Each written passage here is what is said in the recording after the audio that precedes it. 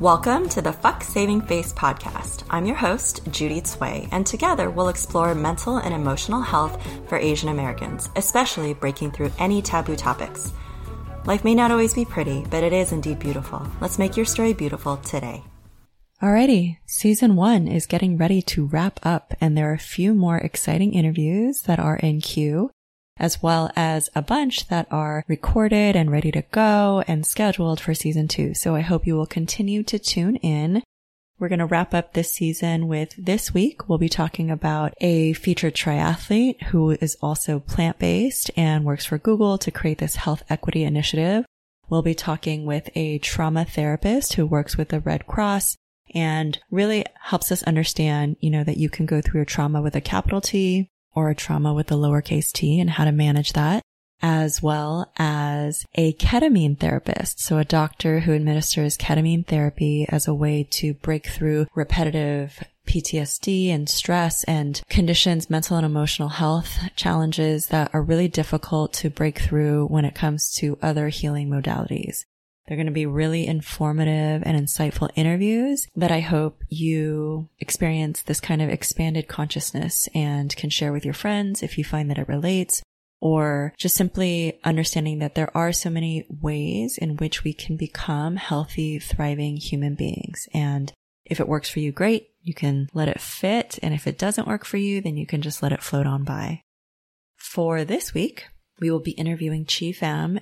You can go to her Instagram and find all of the incredible races that she's participated in. She was living on Hawaii when we were having our conversation and really goes through and talks about what it was like for her Vietnamese parents who emigrated over to the US, how that impacted her as pursuing and becoming an endurance athlete and, developing a body shape that wasn't what was considered traditionally feminine or beautiful.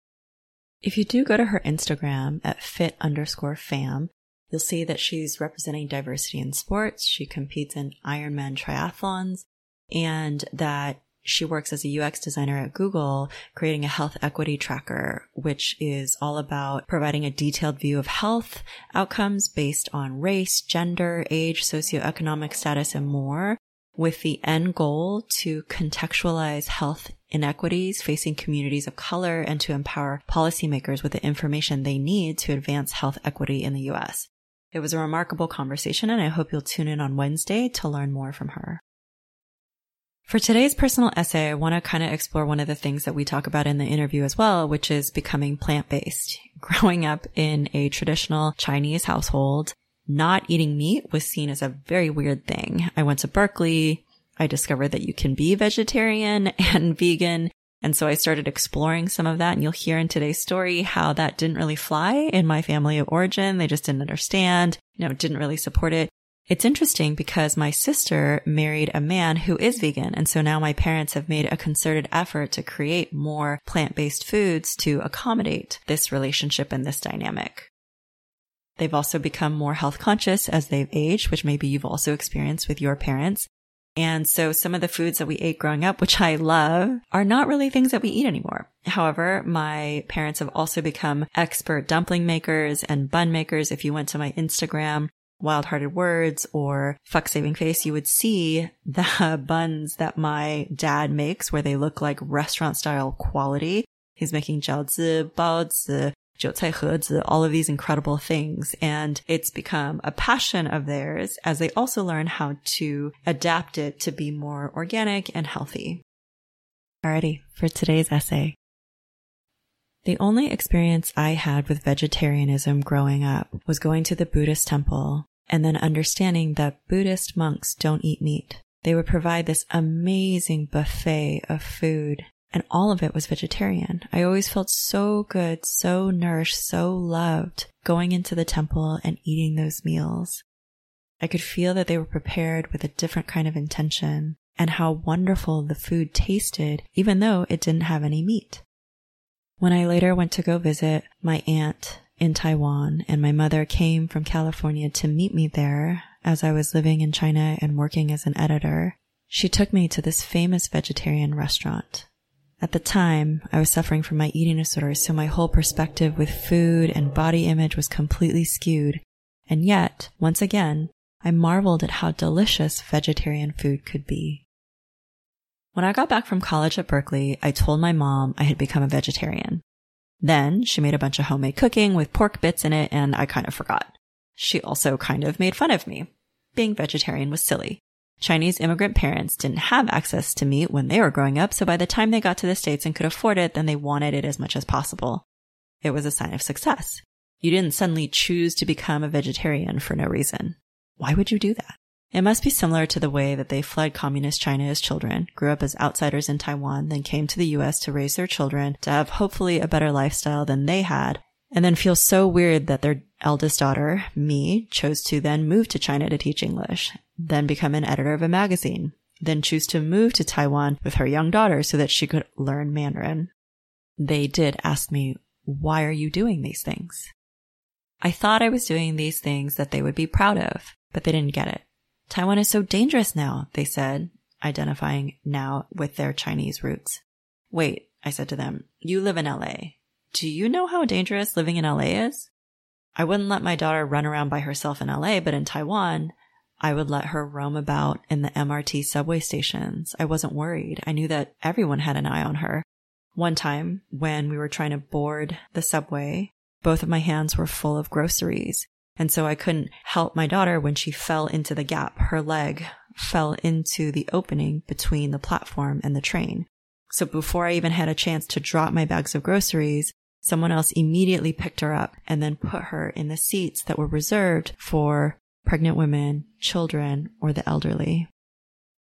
When I was a yoga teacher and a travel writer in my early 30s, I went on a press trip with the first family ever to summit Mount Everest. Jordan Romero was 12 or 13 at the time, and he and his father were featured in Outside magazine.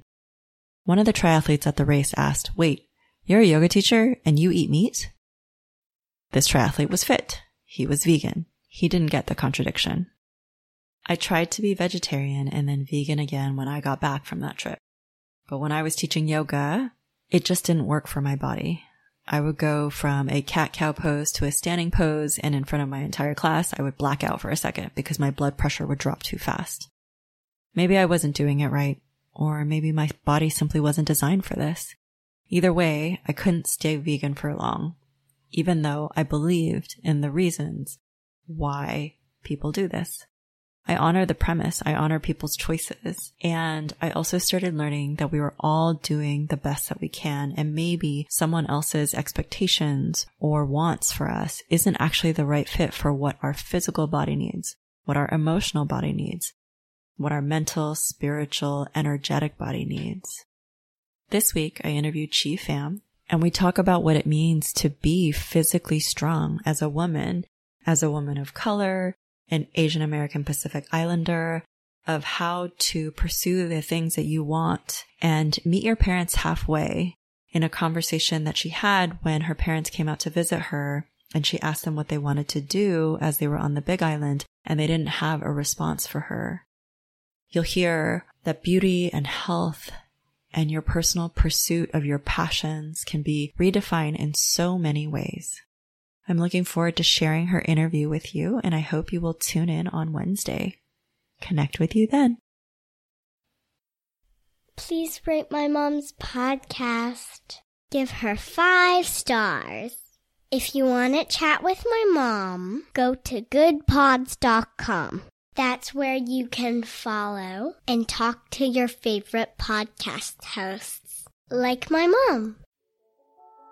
Thank you so much for listening to today's episode. If you liked what you heard and know someone in your life who might also benefit from hearing this episode, please feel free to share it with them. Also, if you'd like to support our show, you can make a one-time donation at fucksavingface.com, or you can make a recurring donation at patreon.com/fucksavingface. That's fuck without the U.